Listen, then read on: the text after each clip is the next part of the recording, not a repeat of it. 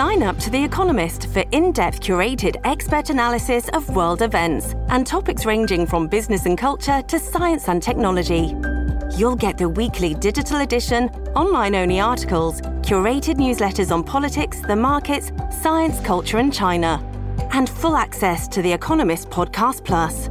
The Economist is independent journalism for independent thinking. Go to economist.com and get your first month free. Welcome to the New Books Network. Good day. Welcome to New Books in History, a podcast channel on the New Books Network. My name is Dr. Charles Coutinho of the Royal Historical Society. I'm a host on the channel, and today we are most pleased, indeed honored, to have with us Professor Jeremy Black, MBE. Professor Black is Professor Emeritus at Exeter University. He is without a doubt the most prolific historian writing in the Anglophone world today. And indeed, today we are speaking about one of his latest books, To Lose an Empire, British Strategy and Foreign Policy, 1758 to 1790, published by Bloomsbury. Welcome, Professor Black. Hello. Professor, why do you commence the book in the year 1758? Most studies of the period would commence in either 1763 or perhaps 1754 or even 1742.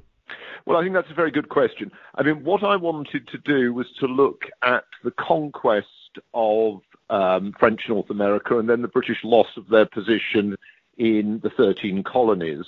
And in essence, the early start of the 7 Years' War, or what in America is called the French and Indian War, was very poor for the British. In fact, it was a disaster. And in 1750, 4, 5, 6, even into 1757, they're doing very badly. Montcalm, the French governor, is making great inroads. Lastly, at 7, with the failure of the British attempt on Louisburg that year. So I really wanted to start with success and to set up this antithesis of success and then failure. And indeed, you're absolutely right to draw attention to the chronological divide, because in many senses what I'm writing about is the strategic and military background to the loss of America. And as you may know, a standard account, you can find it in Hamish Scott's book on British foreign policy in the age of the American Revolution, is to begin in 1763 and to argue that Britain failed in the Revolutionary War because it was not following a policy of engagement with continental allies. And I wanted to, as it were, broaden the period so I start in 58 and I end, as you will know, in 1790, in order to, if you like, problematize that. And that serves two purposes. It both makes specific points about the American War of Independence, but it also tries to break down this idea that you should treat 1763 to 83 as a period in British foreign policy and British strategy, and instead looks at a broader period. And by doing so, I'm not only trying to make comments about that broader period, but I'm also, in effect, raising questions about the periodization which we see for other periods. Who were the Old Corps Whigs, as you employ this term in the book? The Old Corps Whigs was the dominant group in the Whig Party, the governing Whig Party, under George I and George II. The most important people in that by the 1750s was Henry Pelham, who was First Lord of the Treasury from 1743 until his death in 1754, and his elder brother, the Duke of Newcastle, who'd been a feature in British politics from the 17-teens into the 1760s. And these were men who essentially took forward the political system which had been brought to a great triumph, if you like, under Sir Robert Walpole, First Lord of the Treasury from 1721 to 1742, and they created a Whig monopoly of power, which they then used to purposes essentially of stabilization. and they were not great imperial expansionists, and they found themselves in the French, moving towards the French and Indian War with considerable reluctance and hesitation, because Walpole himself was somebody who is dead by this period. He's died in 1745. Walpole was somebody who'd been very reluctant to get involved in foreign wars. What were, to your mind, the key variables which most influenced British foreign policy in this period? Well, I think that's a fascinating question. And one of the things I would say is there wasn't as it were, the equivalent of what we would call a strategic review, or its equivalent for foreign policy. So there is no one document or policy-making body that you can point to. Indeed, there's no such individual called Foreign Secretary or Foreign Minister. The two Secretaries of State, and the situation doesn't change till 1782, divide responsibility between them for both foreign policy and domestic policy, or the administration of law and order in particular. So there isn't really a coherent foreign policy, and a lot of the difficulty is that it's often subsequent commentators, scholars, trying to make sense of the period and the way in which there is a melange, as there always is, between inherited or long-lasting assumptions, ideas, alignments, and the shock of the immediate confrontation in which issues come out of supposedly nowhere, or at least are unpredictable. The Spanish seizure of the Falkland Islands, for example, precipitating the Falkland Island crisis of 1770, or a breakdown of law and order in Massachusetts, precipitating a war of revolution in Britain's 13 colonies in 1775. So that in many senses, you have an interplay of the two. How important were, say, the king and individual ministers, or for that matter, individual diplomats, in the conduct and formulation of policy? Well, again, that's an excellent question. The king, senior ministers, and diplomats are all important. Diplomats are more important than today simply because of the much longer period in which it takes for messages to be moved around the system, and because nobody can get on an aeroplane to try and deal with a crisis by some form of personal or summit diplomacy. The ministers are important because a very small number of men are having to, as it were, assimilate what's going on and consider and then seek to implement responses in a situation of great difficulty and without the scale of government of the modern day. And the monarch is important because foreign policy, more so than most branches of government, is actually the policy of the crown. Diplomats are appointed by the monarch, they're accredited to the king, foreign diplomats are accredited to the king. There is, in foreign policy and in military affairs, a role of the monarch that is much greater than, shall we say, in financial policy or social policy. Would you say that Britain had what you refer to in the book as a, quote, parliamentary foreign policy, unquote? Well, I think certainly it has a parliamentary foreign policy.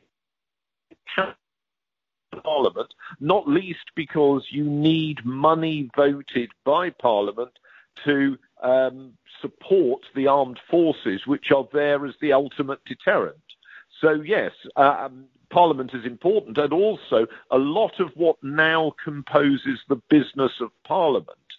Debates over in Britain at the moment, it would be the health service, social policy, economic policy. These are matters that are much more limited in their parliamentary scrutiny in this period, and in practical terms, one of the major areas for parliamentary discussion is the armed forces and foreign policy.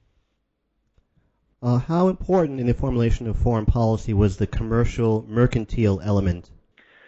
Trade is very significant because trade is the basic source of government revenue, but also because merchants are very well represented in Parliament, both with many seats being seats of commercial importance, most obviously places like London or Bristol, but also with many merchants also sitting for seats elsewhere in the country. So trade is very, very significant and is seen such by foreign powers. And indeed, the perception by foreign powers is also very significant. Why, as you put it, was, quote, the direct impact of public opinion on policy limited, unquote? Well, I think the direct impact is limited because general elections only occur infrequently. And in the meantime, there was a difficulty in public opinion, as it were, becoming one thing, whatever you mean by that. I mean, whatever you mean by public opinion, there were public opinions, I think would be a fairer phrase. How that they would articulate themselves was less apparent than today. There was no equivalent of, obviously, the world of public opinion polls or the world of social media, although there were newspapers, obviously. But also there was a degree to which ministers and indeed parliamentarians, both being responsive to the people, but also were very clear that they were not responsive to those they called the mob. So in other words, there was an idea that there was a responsible public and an irresponsible public, and the irresponsible public had to be held at bay. Rather similar in some respects to the contrast drawn between, as it were, the responsible poor who deserved poor relief and the irresponsible poor who didn't. Can you explain the difference between the so-called blue water strategy as opposed to the continental strategy? Blue water exponents argued that Britain's destiny was maritime, oceanic, and commercial, and that therefore Britain should focus its energies on pursuing maritime superiority and colonial gain. They were very critical of what they saw as commitments on the continent for often what they saw as non-British goals. Some of them related to Britain's allies, some of them related to the monarchs as electors of Hanover, and they argued that these were expensive, often unsuccessful, and therefore entailing Britain having to surrender commercial gains accordingly, as it did in 1748, and also in a way non-British, the argument being that a large army was necessitated by these, and that this was as it were, detrimental to the British Constitution. Now, where one's looking at here is both a debate in the 18th century, and I've written about that debate both in this book and in a number of other books, one on debating policy in that period, but also something that is relevant to disagreements among scholars. And I think it's fair to say that most modern scholars, there aren't an enormous number that are interested in 18th century foreign policy, but those modern scholars who've tended to write on it have tended to be very favourable to interventionism and have argued that this interventionism served British interests and served European interests. And you can see those arguments. I've already mentioned Hamish Scott. You can see it in Brendan Sims's work. You can see it in other people's work. And linked to that, they've argued that the Hanoverian commitment was not detrimental to Britain. Well, I'm afraid I don't see that. I've argued repeatedly, indeed I've also written a book on the Hanoverian commitment, and I've written several books on smaller chronological periods of 18th century foreign policy. I've argued that this is a misreading of the political debate and the political reality in the 18th century, and indeed to the extent to which British ministers as well as British opposition critics, British ministers were dissatisfied with the implications for British policy and public finances of heavy commitments on the continent, of the way in which allies frequently did not do what they'd committed themselves to, and the extent to which both George I and George II, but much less George III, actually sought to use British interests and British resources to their own ends. And again, I looked at that in my biography of George II.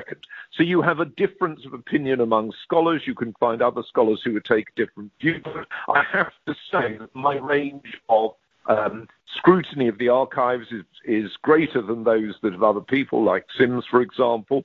And on top of that, whereas they have often been quite disparaging about the quality of the public debate and the quality of parliamentary debate. One can think of Michael Roberts' essay, Splendid Isolation, which really kicked this one off.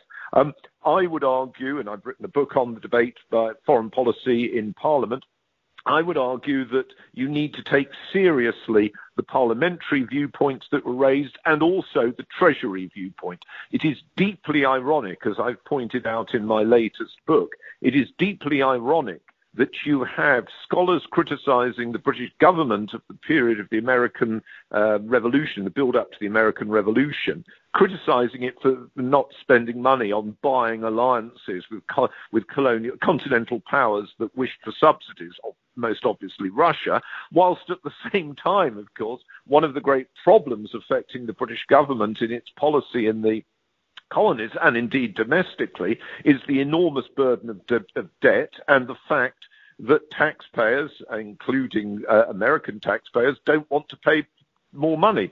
And I think there is a strong degree of political ignorance here.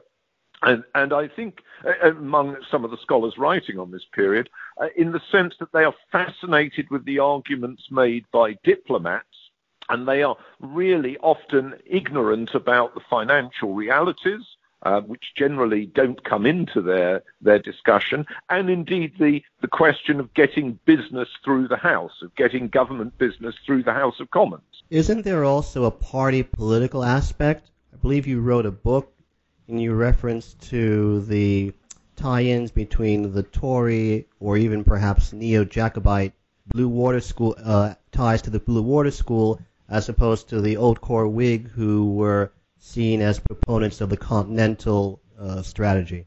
Well, again, that's a really interesting question. There are political alignments. As you correctly say, the Tories tend to be blue water. But the interesting thing is, and this is something I've also tried to focus on, is that Whigs themselves were divided. You have some Whig politicians, Stanhope and Sunderland, for example, in the late 17-teens, Newcastle in the early 1750s would both be very good examples of this, who are very keen interventionists and wish to spend money like water accordingly. But you have other senior Whig politicians, I've already mentioned Henry Pelham, who's a really good example of this, who very much take against that viewpoint. Now, interventionists tried to set it up as it's either us or it's these evil Tories. But actually, and I have to say, some of the more silly scholarly comment by some modern commentators favourable to the interventionists have taken that viewpoint.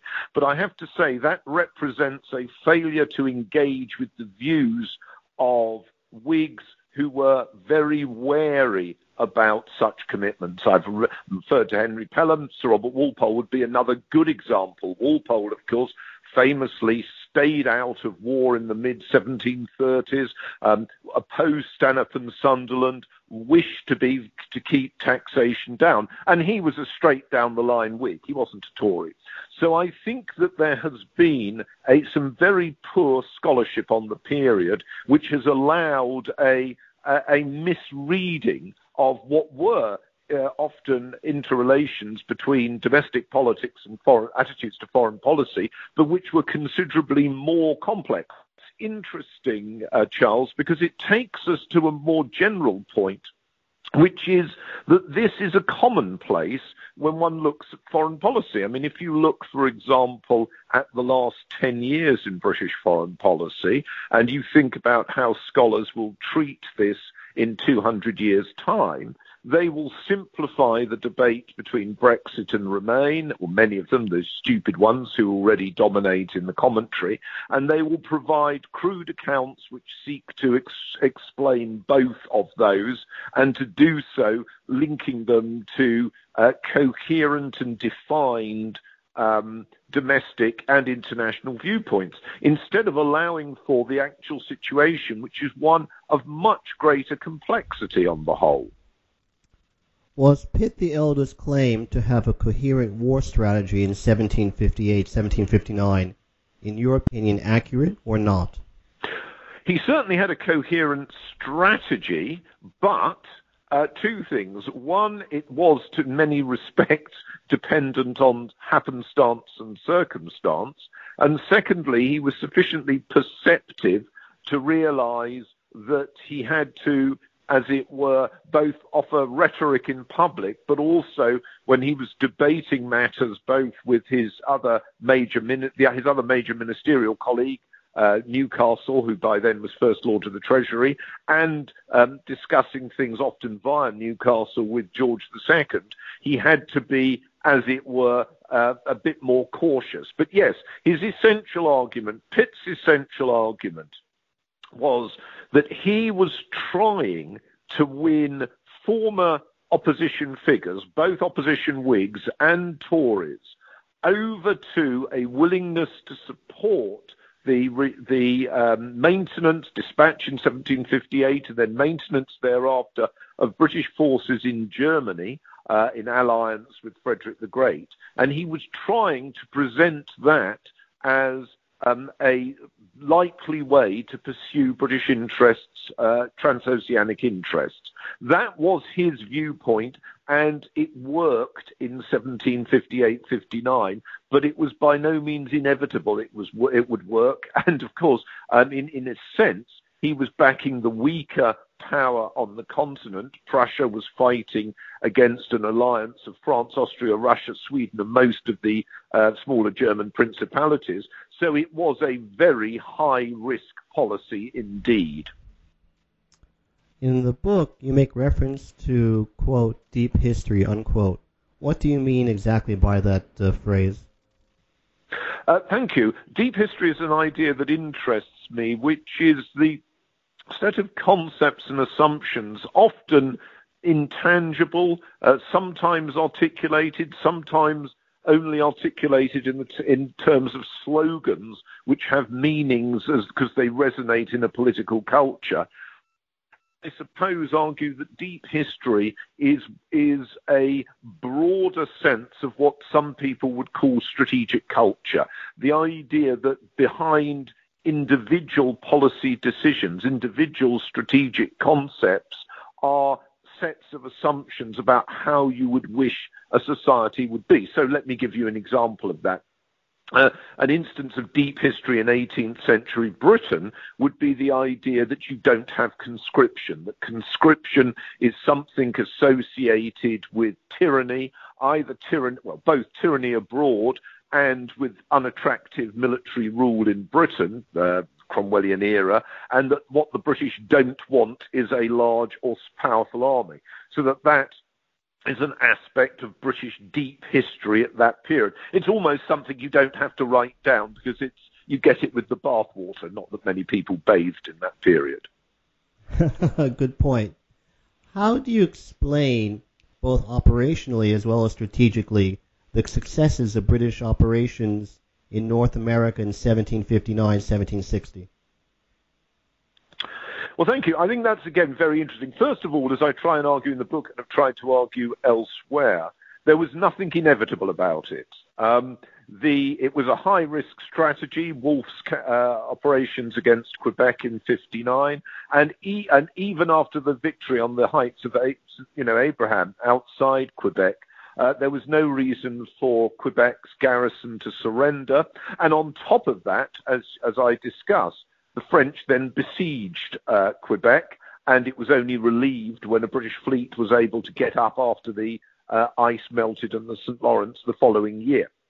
So there was nothing inevitable about the British victory, but it was clearly the case that by 1759, the British had worked out the logistical, the operational, the tactical requirements of deploying successfully and using effectively the larger numbers of manpower and naval strength that they had in North America.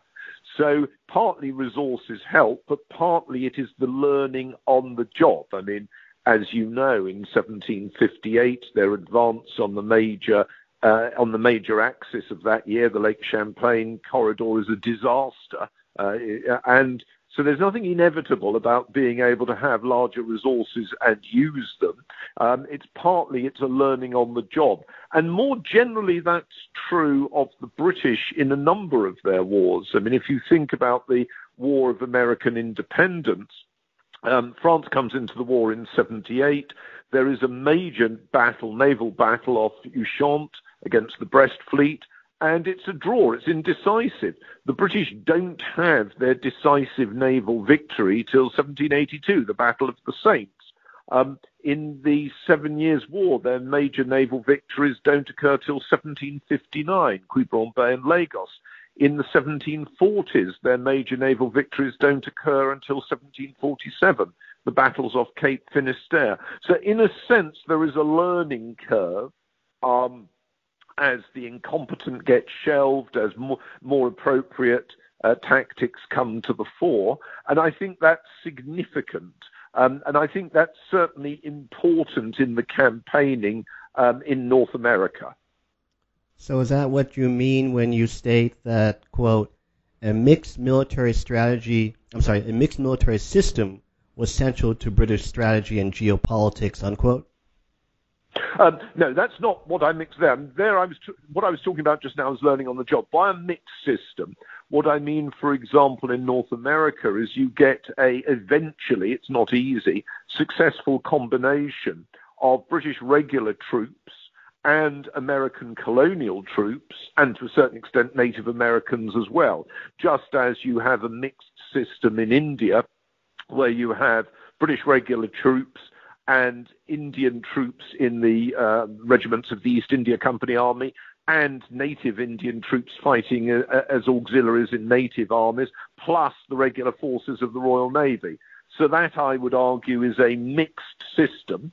And in Europe, you've got the mixed system includes, obviously, allied and subsidized forces, such as Prussians and Hessians. Why had not the Peace of Paris brought neither, quote, peace or harmony, unquote, either domestically in the UK or internationally?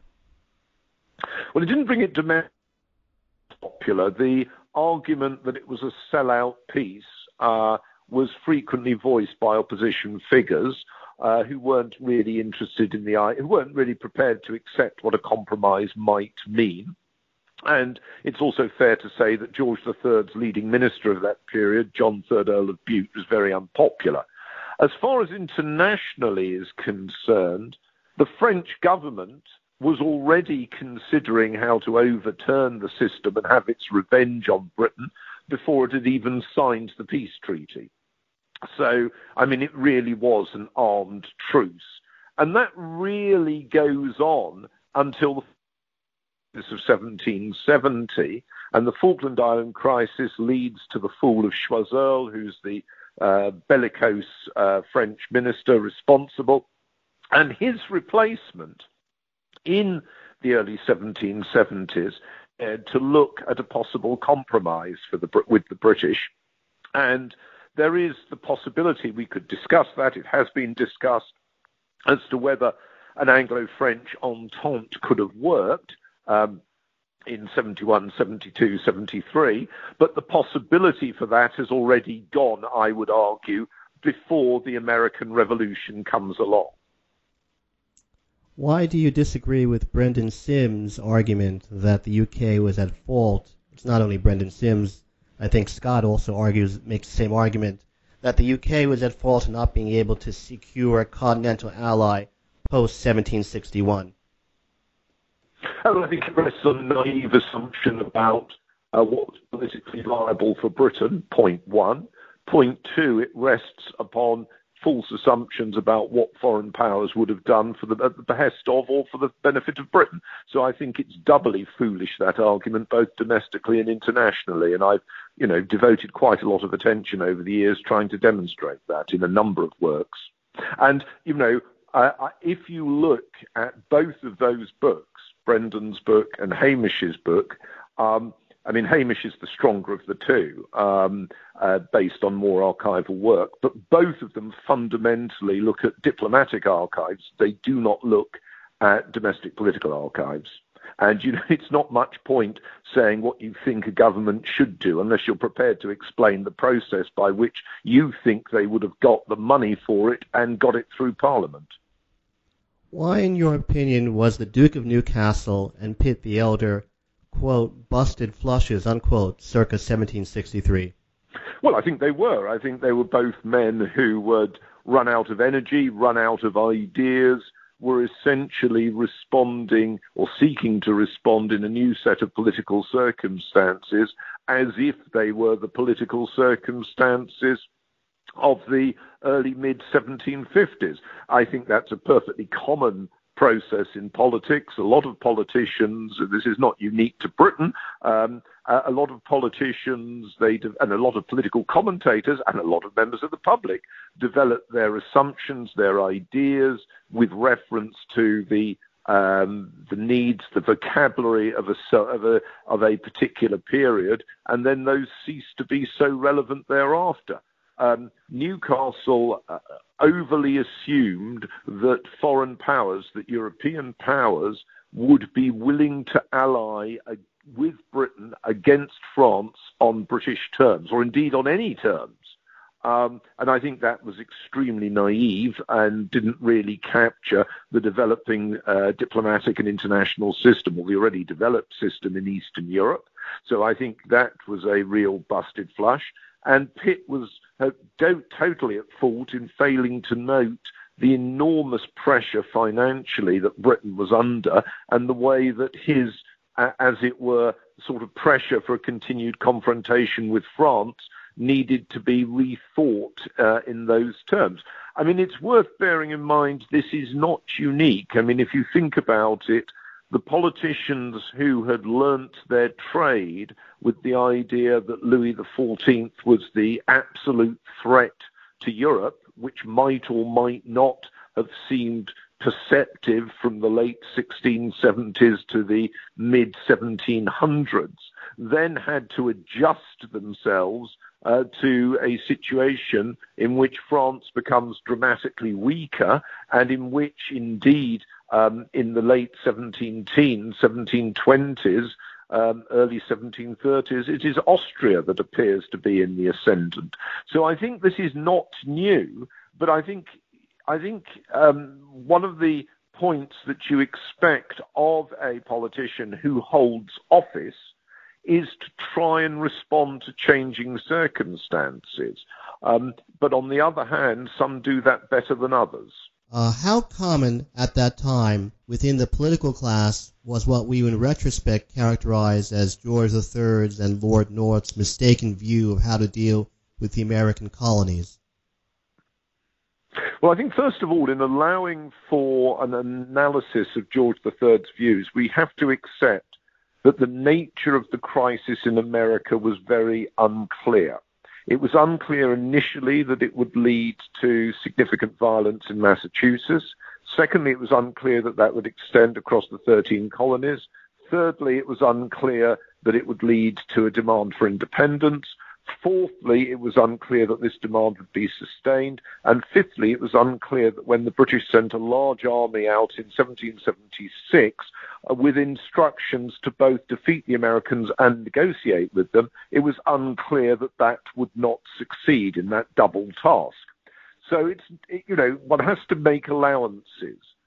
Nevertheless, I think what one can fairly say is that there was an unwillingness or a reluctance on the part of some to fight the Americans. There was an excellent book by the American scholar James Bradley on petitioning at the outset of the war, in which it shows a large number of British people signed petitions saying they didn't want to fight the Americans. But at the same time, the government seems to have the majority of opinion as measured by both support in Parliament and also success in the 1780 general election. And one could argue that the Americans, as it were, become more unpopular, or the American patriots become more unpopular from 1778, because by allying with the French, they make it appear to be a war of survival for Britain. So from that stage onwards, I would say that George's view is more strongly held than it had been held earlier. Was the British failure in the American Revolutionary War a matter of failed strategy or failed tactics, or perhaps both? I think the British failure in the American War of Independence, and as you may know, I've written separately on that in military history terms, I think it's more a question of a difficulty in moving from output to outcome. Output, you conquer territory, as indeed they could do. They captured New York, they captured Charleston, they captured Savannah, and beat your opponents. And sometimes they lost, sometimes they won. So they could do that. So the problem was to move from that to outcome, which was persuading the Americans to negotiate an end to the war. And I don't think that linkage was clear-cut. I do think that it in part was contingent. There's the argument that the Americans would never treat, which would never negotiate, which was Benjamin Franklin's argument. But of course, as was shown with Charleston's surrender in 1780, and then subsequently low country South Carolina coming back to its allegiance, in practice, military victory for the British could deliver a verdict. So I'm not sure how clear-cut one could say the situation is. By the beginning of 1781, neither side is winning. Both sides are playing for higher stakes. And in that sense, the war is becoming riskier for both. And then you get, as you know, what plays out, the folly of Cornwallis basing himself in an isolated position on the Chesapeake at Yorktown, the failure to relieve him. Those were both serious, but ultimately they were only serious because they led to the fall of the Lord North government, and enough parliamentarians said, that's it, chaps, we've had enough.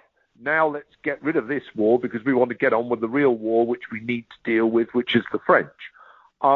So in a way, one has to play it through the contingency element and not assume that it was necessarily foredoomed to failure. Why do you say that, quote, the qualified Francophilia that Shelburne offered seemed problematic, unquote, circa 1783? I think Francophilia, which a number of British politicians tried in the second half of the century, trying on a modus vivendi with the French, had two fundamental flaws, one on each side of the channel. The flaw on the French side was a simple one. You were putting your credit on particular French ministries or ministers. If those ministers go, that's it. System changes. So that was a real problem. That, in other words, any support for it in France was going to be transient or unstable. Absolutely the case. On the British side, the problem was that it was very difficult to make it domestically attractive. Not impossible. Pitt the Younger gets through his commercial treaty with France, despite Charles James Fox warning the House of Commons that France is a hereditary enemy, etc. So it's not impossible, but it's very difficult. You're right at the end of the book that Britain ended the period covered in a much better position, quote, both in absolute and relative terms, unquote, than had been expected in 1783. How can one explain this surprising result? Yes, I'm looking there at the period 1783 to 1790, and I think it's fair to say that Britain, having done badly in the war, it won the peace because it split the alliance against it. Essentially, the Americans ratted on the French and the Spaniards, and the French then ratted on the Spaniards. So you end the war without the alliance between the major powers that had fought the British. That was point one. Two, the British held on to much of their empire, not all of it. Three, after the war, there was, under Pitt the Younger, a successful financial recovery and a stabilization of British politics. Again, chance plays a role, getting through the Regency crisis of George III's illness in 1787 to 88. But on top of that, France itself, Britain's major opponent, falls into political chaos. It does badly in the Dutch crisis of 1787. It moves into a revolutionary scenario. And in relative terms, Britain is much stronger. And in absolute terms, it's also stronger because its economy is improving enormously, as Thomas Jefferson noticed when he visited Britain. If you wanted people to take one thing away from your book, what would it be? I would argue the very great importance of understanding foreign policy as part of strategy and strategy as part of foreign policy. To treat them separately, I think, means that you have a failure in both, but each of them needs to be treated, as you correctly argue, in terms in part of deep history and in terms in part of the relationship between deep history and domestic politics. On that observation, I would like to thank you very much, Professor Black, for being so kind as to speak with us today. This is Charles Coutinho. Thanks for listening to New Books in History, a podcast channel on the New Books Network. Thank you, Professor Black. Thank you very much.